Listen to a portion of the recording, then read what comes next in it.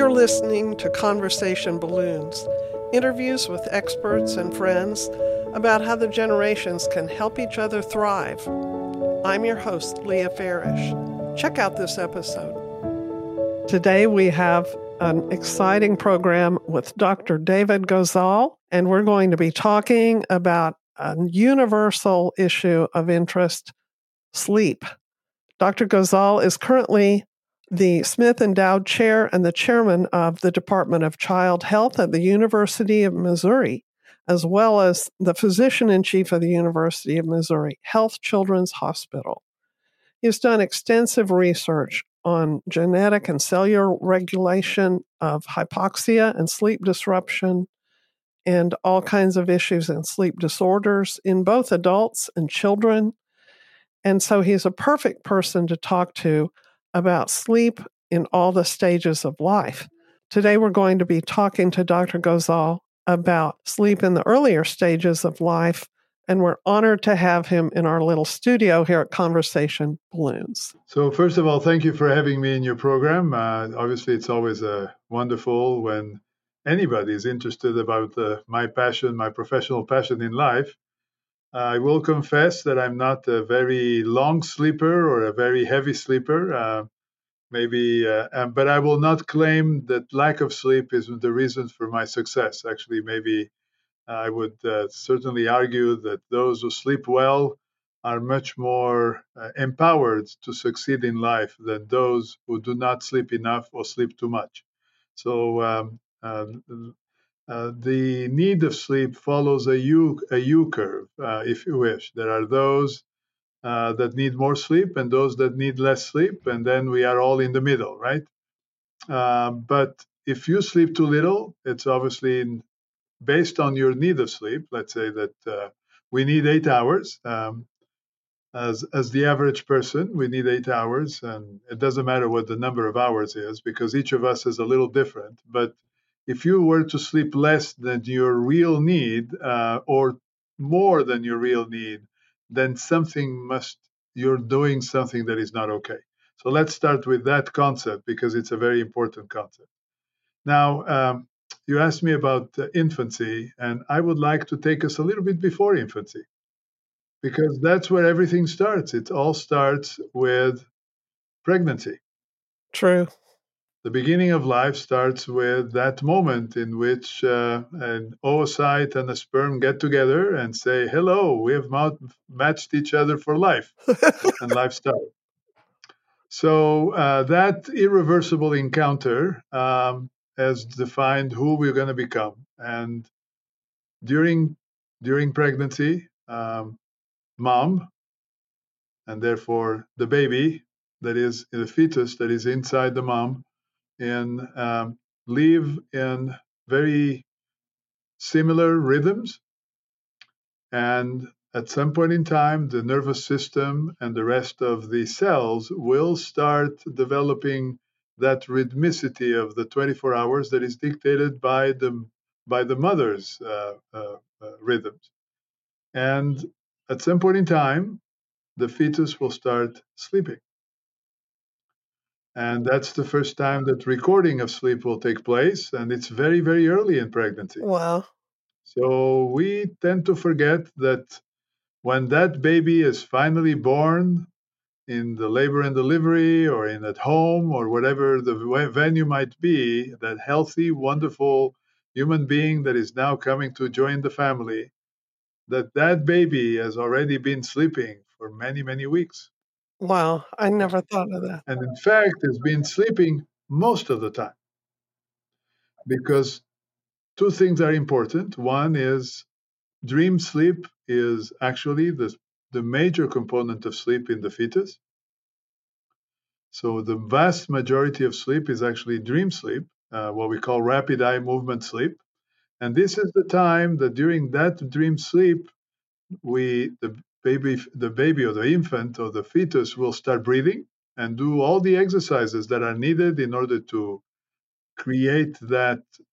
develop the lungs, which, by the way, he or she is not using, is developing the brain, and is interacting with the mom to tell all sorts of things that are important and moving. So all this is terribly important.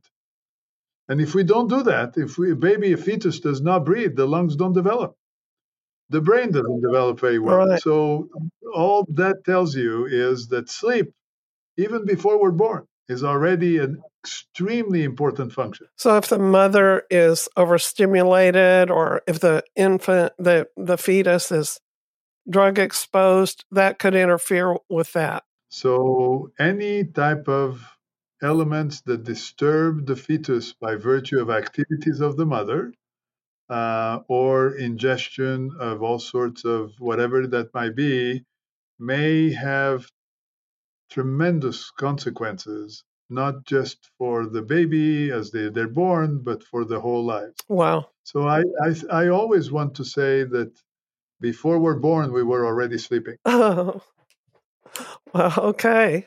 So that's a message that I think is terribly important. Of course, the other thing that happens is, and all women know this, then during their pregnancy, their sleep also gets changed. Their hormones, the movements of the baby, um, changes that occur in their body and in many other functions leads to changes in the way that they sleep. And in a way, might be some people want to see this as a way of training towards early motherhood. I would like to say that this is a sacrifice that moms make towards really making their babies get the love that they want to give, right? And so the reality is that the amount of sleep that a mother, even during pregnancy, gets is reduced. And so, in many ways, they're sleep deprived even before the baby is born. Oh, wow. That's coming in with a deficit. And now you have a baby that has a very different rhythm Mm-hmm. than, because the way that a baby sleeps is very different from the way that adults sleep.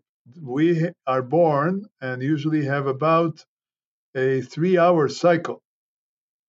And that's really because of the needs to feed, right? Our metabolism as an infant, very young infant, a newborn, is that we need to feed.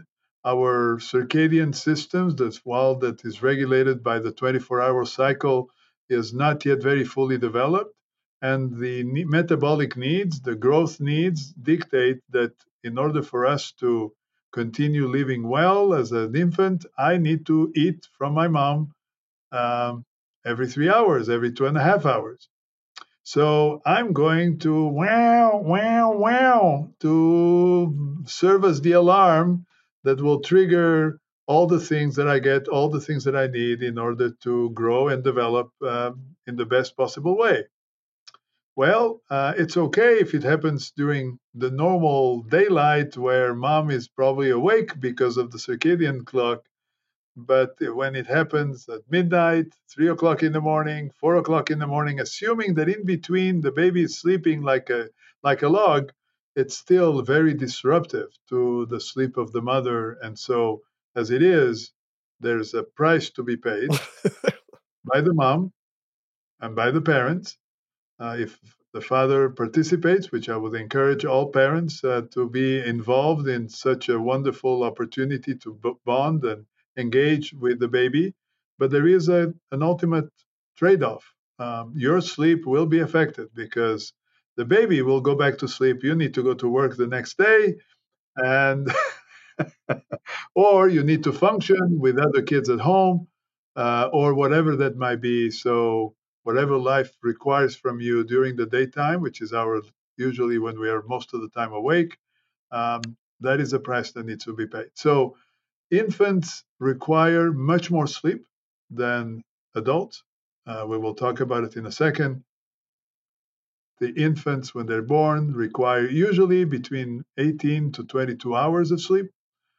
But it doesn't necessarily come at the convenient times that parents want them to do it.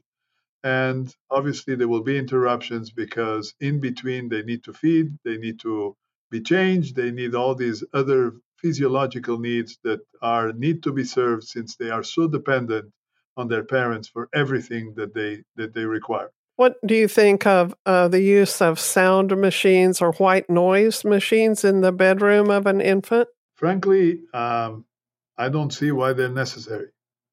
Okay. Remember that the baby was born with a substantial noise inside the womb. Mm-hmm. The heart, the breathing, the voice, all the movements of the intestine, noises from the outside get transmitted very, very readily through fluid. We know that sound transverses fluid much more readily than air. So I frankly, and they are, very brisk and sudden changes in sounds all the time.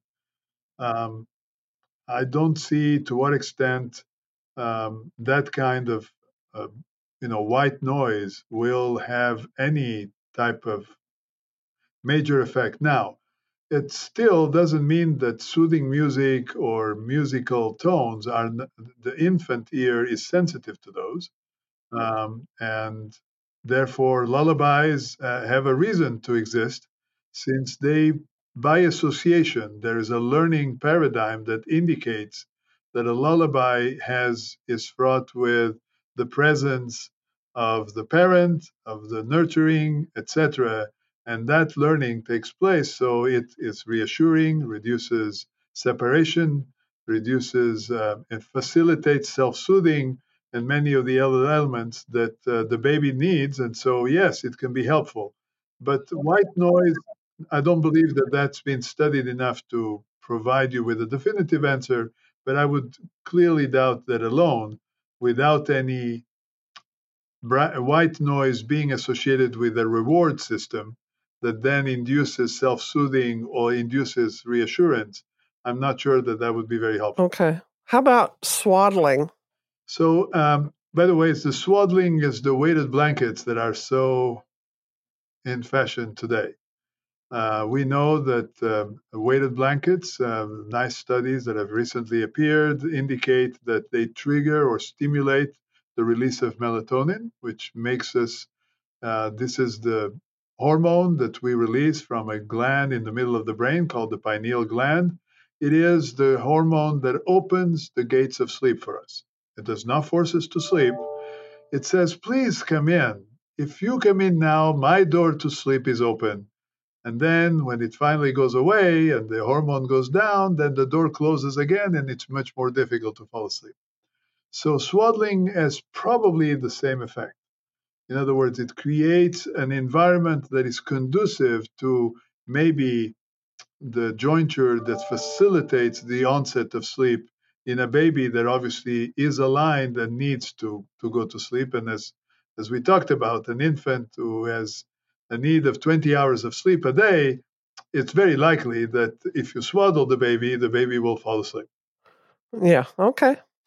Um, until how old should a parent think about swaddling, if at all? Well, I don't know that. I think it's a matter of preference.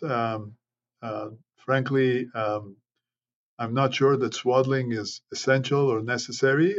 If the baby and the cultural background or the habits are that this is the way that they would like, two cautions. One, do not swaddle the baby in a way that the baby is at risk of being overheated.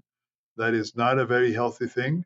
Overheating is dangerous to babies, can change the way they breathe, can change the way they respond to the stress of being overheated. So this could be potentially dangerous. But normal swaddling that is comforting to the baby and is part of a tradition that has been tested by many, many generations of in the past. It all depends of what they want to do. I personally never swaddled my 5 kids, but I can certainly vouch for the fact that occasionally swaddling was reassuring and conveyed that same self soothing ability to the baby and therefore facilitated both their sleep onset or the sleep resumption if they were to wake up. Does a baby experience any long-term deficits if in infancy they don't get good quality sleep? And if so, what are the harms from poor quality sleep in infancy? It's a very tough question because as we talked about, sleep is a fundamental need for the development of the baby. Um, but each of us has a unique personalized trajectory in life, right? So it is very difficult to normally all babies should be able to sleep based on their needs, right? And assuming that the environment, the parents are the ideal the ideal environment, right? And so only the baby sleeps or doesn't sleep or sleeps more or sleeps less. We would assume that if the baby is healthy and there's really nothing that would affect him, that the baby would sleep according to their needs. Now, we know that babies who were restless babies, who were crying babies, who were disruptive of parents' babies, who were babies who had what parents will call very light sleep. Oh my God, I would go into the bedroom of the baby or would even get close, and the baby would startle and immediately start crying. So these crying babies that can drive parents sometimes really nuts in the night. Um, those babies have shown statistically to be at risk of developing attention deficit disorders later in life, to have a variety of concentration and inattention issues, more readily to have psychological problems of anxiety or other behavioral features that would make them different from babies who slept wonderful and were, oh my God, they were angels at night when you were babies, right? So these things have a certain association. In no way they are causal. And so the question is, what prompted a baby to have a restless sleep as opposed to a baby having a very sound and self-soothing sleep that did not result in these disruptive behaviors at night? We need to go back to genes and environment and pregnancy and all of this as determinants of what may have triggered a certain baby to manifest like this. So if differences already existed from conception, then we have to assume that all the behavior of sleep during that period of early infancy, that one is restless, crying baby is inconsolable, versus the one that is rested, sleeping like an angel, that these are already telling us that something happened sometime during the development that is dictating these behaviors, and that therefore there's a risk towards the future. And could I ask you about the practice of sleeping, of the parent sleeping with the baby in the bed? Okay. Yes, you can ask me, and and it is an area of substantial contention for two reasons. One, because many societies or cultures have had co-sleeping as a fundamental component of their behaviors.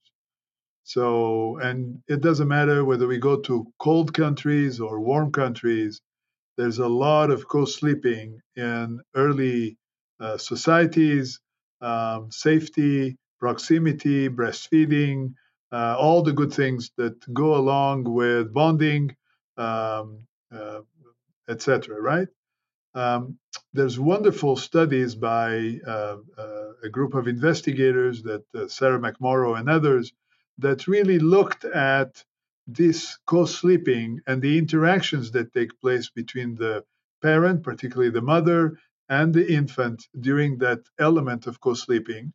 And there were obviously several elements that are very positive, right? As I indicated, the proximity fosters the bonding, fosters the reassurance, fosters the soothing, fosters the breastfeeding, which ultimately is very good for the baby. And we all talked about the benefits of breastfeeding as a whole, even for periods that at least the first 6 months of life.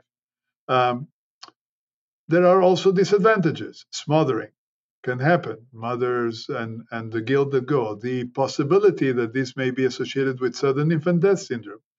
And there's been some studies that have hinted that the possibility that smothering or sleeping and not that maybe co-sleeping would not be as safe of a sleeping environment for the infant as one would be led to believe. The jury is still out. Um, and I think that we need to be cognizant that there are advantages, there are potential disadvantages, and that, like everything else that we do in life, we need to make a decision that is informed on the basis of whatever is out there. I would argue that under certain circumstances, co sleeping might be good. Let's say the baby is not feeling well, or has a cold, or is needs a little bit more of attention during certain periods of life. But it is also, if perpetuated as co-sleeping, is disadvantageous in the sense that co-sleeping would reduce the ability of the baby to self-soothe, to learn self-soothing, to establish their own rhythms as opposed to be guided by some of the rhythms of the parents. And so have your pick, make your decision, and then stand by it and don't ask for help. Okay. One last question with infants. What's the most common thing that you're able to advise parents to do to help their infants to self-soothe or to fall asleep or stay asleep? So, infants are great, wonderful learners. And like all of us, they learn by experience. If your experience, if the experience that you expose your infant is that every time that they say, there's a mom, a touch, a bringing into the arms, etc., then I have learned that every time I say, I will get everything I really like: breastfeeding, warm, loving, soothing, lullabies, shaking, swaddling, whatever it is, right? So, since I'm a wonderful learner, I have learned that everything that I want, all I have to do is to do wow, and that's it. That is the price to pay for a mother or a parent that will abide by those teaching rules to their infant. The other side of it is you don't do any of the kind, and the baby will cry themselves to oblivion. Let me put it this way. That is also not a very good thing because it creates potentially a sense of negativity. Everything is negative, right? You are reinforcing a negative behavior. That is, the more you cry, the less you're going to get anything. So, wolf, wolf, wolf, maybe sometimes I really need you to come, but since cry, all it does is to leave me alone, maybe that's not a good way to learn to a behavior that is fraught with the negativity of always being not getting anything in return. So there's a middle ground, right? And so having reassuring voices, but at a distance, teaching the baby that at the beginning that the distance or no touch, certain elements can be obtained, but only when really necessary. Let's say the baby needs to be changed, so that that will take place. You cry because you're hungry, you will get what you need. But if you cry just to get something else, a parent may show up, but that does not necessarily mean that you're going to get into the arms or get shaken or Hear whatever. music. Hear music or listen to the news or the music that the mom wants to listen to. So I think that there needs a little bit of what I call the degrees of tolerance and the acceptance that this is a joint decision where some concessions can be made, but not to the point that there's slavery on the other side. Okay, good. Yeah, Okay. sensible. Let's move on to talking about children in the preschool and elementary years. What's sleep like for them? And what do we need to provide to make sure it's healthy? So the important things to remember is that we talked about the infants. As you grow, the amount of hours that you need starts reducing. This is a period of time that the first few years of life, particularly the first 2 or 3 years, is a time that our brain is developing tremendously. The bodies are growing very fast, therefore, the physiological needs of sleep are necessary. This is a time in which the growth hormone and many other hormones that are important to building the blocks of everything that makes us are clearly very active. And then there's a period of continued growth, but where the needs per se, the metabolic level, are not as big as they used to be. So you can reduce a little bit at the expense of physical activity, intellectual activity, which then prompt the need for sleep. When you say at the expense of it, I'm not sure I Well, understand. you sleep less, and therefore you have more time to. To the benefit of physical activity and school and Right. things. So the benefit, so at the expense of sleep, if you wish. Yeah, yeah. Right. Okay. So sleep is reduced. Got it. So these lead to the fact that one, you have less sleep, you are more physically active, more intellectually active. You start building all these sophisticated cognitive elements that are very important. And in order to acquire them and establish it, then you need then to have a much better concentrated sleep that is of very high quality.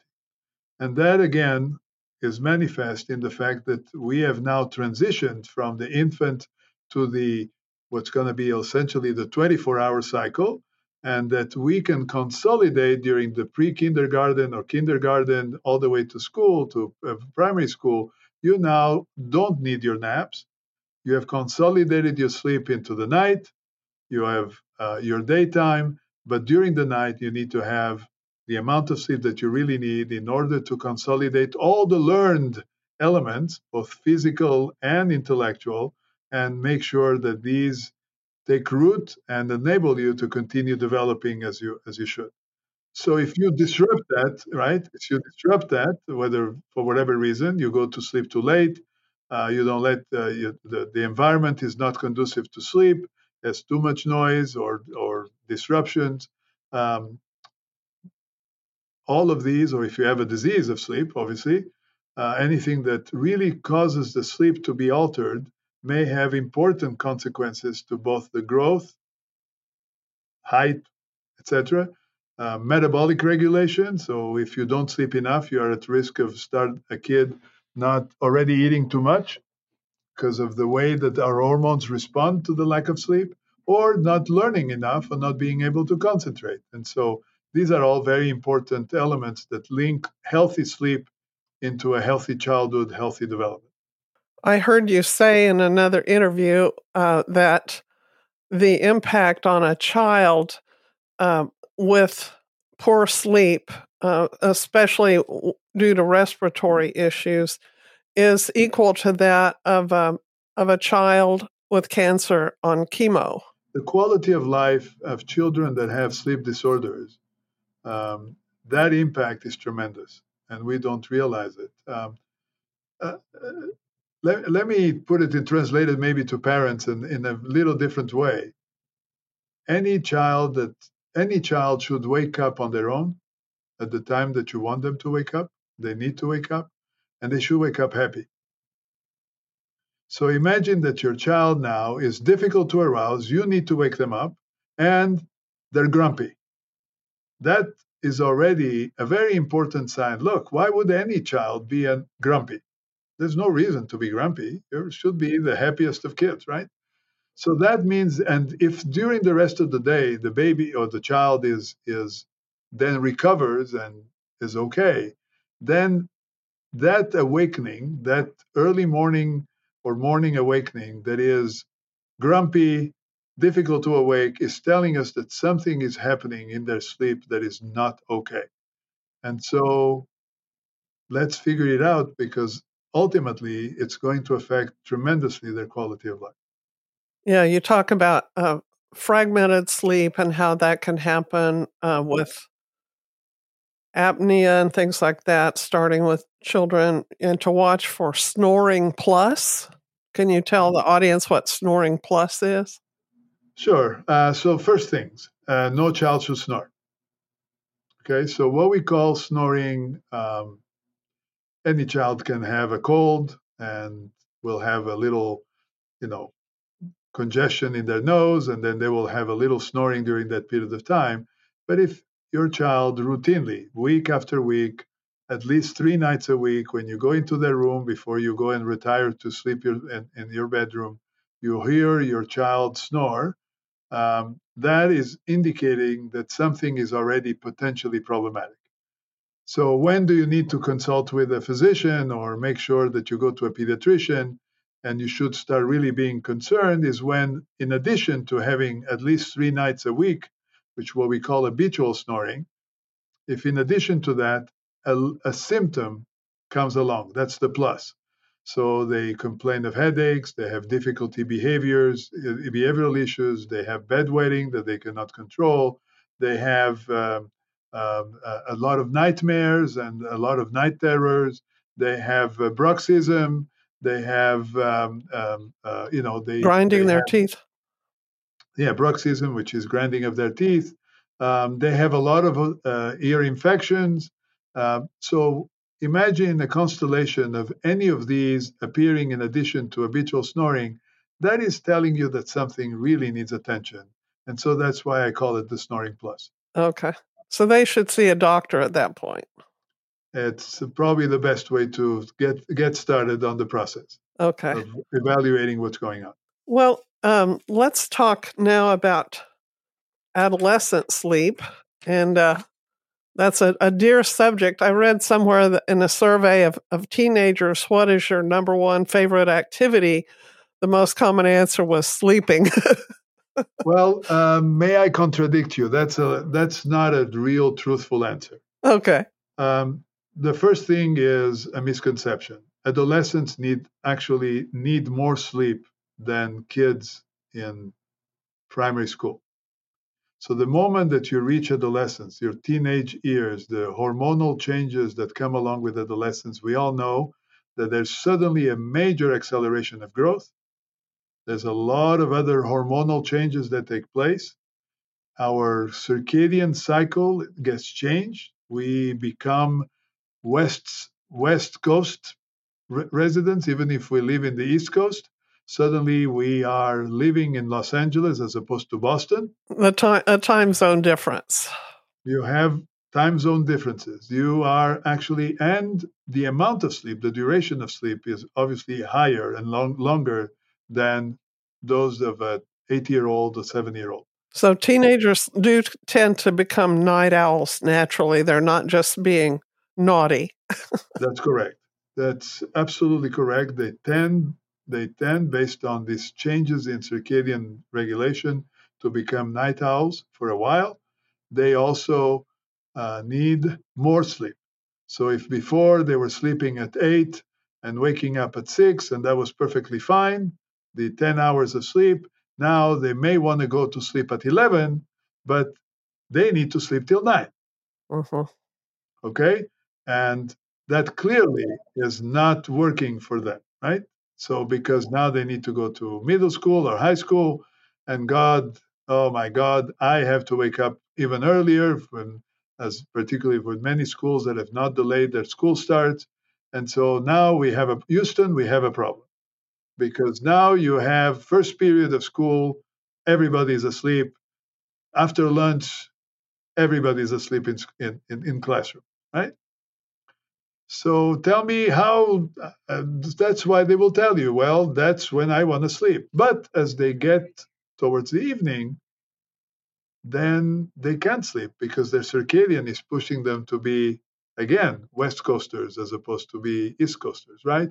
And so, no, I don't want to sleep. I don't feel sleepy enough. I need my time to go actually to sleep. The circadian is pushing them to delay their sleep. So when adolescents tell us that their most important activity is sleep under their own terms. So let me go sleep late when it's time for me to go to sleep, and then let me sleep until I wake up. And since they are sleep deprived throughout the week, this is why during the weekend, when they can allow themselves, they will wake up at noon, 1, 2 o'clock in the afternoon, and of course, that's the most important activity because they're trying to catch up on their sleep. And in some ways, it's partially possible, but really, if you think of the mathematics, it doesn't add up. You can't bank it. If you lose 2 hours of sleep every night during the week, you've lost 10 hours. You catch up, let's say 4 hours during the weekend, in addition to what you need, you still owe yourself 6 hours. Do that 50 weeks of the year, and now you really you're bankrupt. You sleep bankrupt. Okay. What effect do screens have on teenagers in terms of sleep? Well, this is a great question. Screen use is unavoidable. This is what our society and our technological advances have taken place. A lot of studies would indicate that certain types of light emitted by the screens have impact on circadian activity and the ability to induce sleep. So that's one aspect.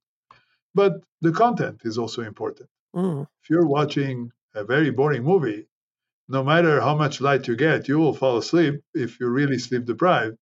And if you're watching a movie that is really that you love and is exciting, of course you won't.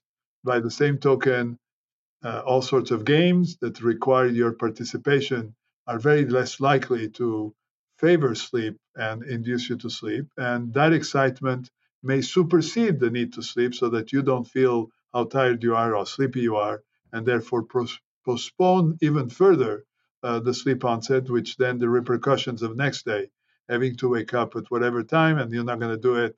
Now, leave me alone. I'm not going to go to school today. So we need to start thinking of those terms. Second, the lack of sleep or the overuse, in a way, excessive use or more extended use of screens may have adverse impacts not only on the sleep quality and the sleep quantity, but then have psychological and psychiatric consequences, metabolic consequences. You don't sleep enough, you will tend to be more hungry, feel more hungry, even if you've eaten enough, because the ability of the insulin to actually work into your body is not as good. So now you feel hungry, you're going to eat more, you're going to eat more, you're going to exercise less because you're tired, you're sleepy. Why would I go? Let me let me do the exercise of going from the couch all the way to the refrigerator rather than go outside and play, right? Or do physical activity. And of course, cognitively, you're going to be difficult. It's difficult to focus when you're sleepy. It's difficult to learn, and it's difficult to maintain your good mood. As I said, many times you have a grumpy person. So grumpy can over time become depressive, change your mood, change your view of life. So there's a lot of very sphere of multiple consequences where sleep is in the middle, and sleep is tightly related to screen use as a manifestation of reduced sleep or fragmented sleep. Mm-hmm. Obesity, how does that figure into a teen's with interference with a teen's sleep? So it's a love-hate relationship, because if I'm sleepy, I'm hungry. I'm hungry, I eat. I eat, I gain weight. I gain weight, I hate myself. Therefore, I sleep less, or I sleep at times that are not necessarily because I can't adjust. And if I develop obesity, I'm at risk of having poor quality sleep because I don't sleep as well. I may have sleep apnea. I may have other manifestations of poor sleep. And so all of this starts feeding into each other. And it's very difficult sometimes to extricate one from the other. There are studies that indicate that obese children that were allowed to sleep sufficiently and well were had an easier task in losing their weight and feeling better about themselves and engaging in physical activity that facilitated that weight loss efforts. Conversely, if you take away a sleep disorder and cure it, then, for example, if you had sleep apnea, take away the sleep apnea, then these children may actually lose more easily weight because now the disruption of sleep is facilitating their healthier recovery of other things that, such as obesity, that may be present. Dr. Gozal, you have been so generous with this expertise, and I just have loved talking to you. You have a warm heart that comes through along with your brilliant brain. And so we thank you for your time, and we ask you to please come back and talk to us about the later stages of life. Would you do that? I would be delighted. My last message to all before maybe we come back, if you have me, will be well, if you sleep well. Wonderful. Thank you so much, Dr. Gozal. Well, everyone, rate and review us, and come back to Conversation Balloons next time. Bye-bye. Thanks for listening to Conversation Balloons. Look for more episodes and information at leahfarish.com. That's LeahFarish.com. And follow me on Facebook and Instagram.